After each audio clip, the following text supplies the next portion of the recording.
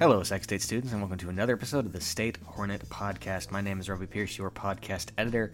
The single biggest piece of news over the last couple days is that Sac State began administering COVID-19 vaccines on Wednesday on campus, and we have a story with an accompanying video up on the website right now talking to several students who got the vaccine, as well as at least one nursing major helping to give out the vaccine, about their thoughts on how the whole operation went down. In addition, Vice President of Student Affairs Ed Mills said that there will be appointments available this weekend for vaccinations next week.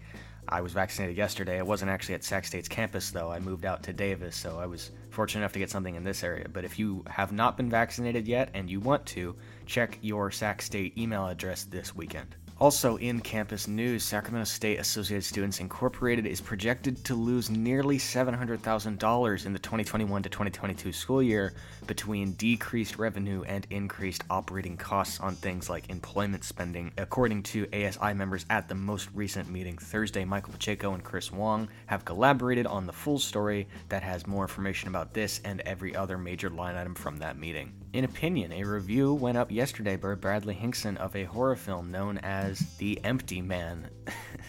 That released last year in October. The movie bombed on release, according to Bradley, but he says that it is currently forming a bit of a cult following online, and he also argues that it is more than deserving of it, so go ahead and check out that review as well as the rest of Bradley's film reviews that he's been writing all semester.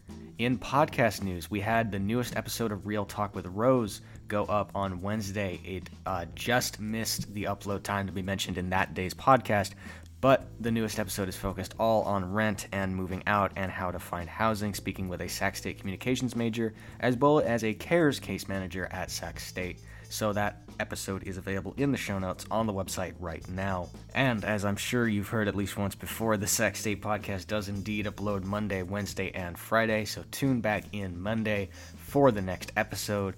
Also, we are still accepting submissions for our Unforgettable podcast project, where we're looking for as many students as possible to send in some voice memos talking about their experience with COVID-19 and the rest of the twists and turns of the year 2020.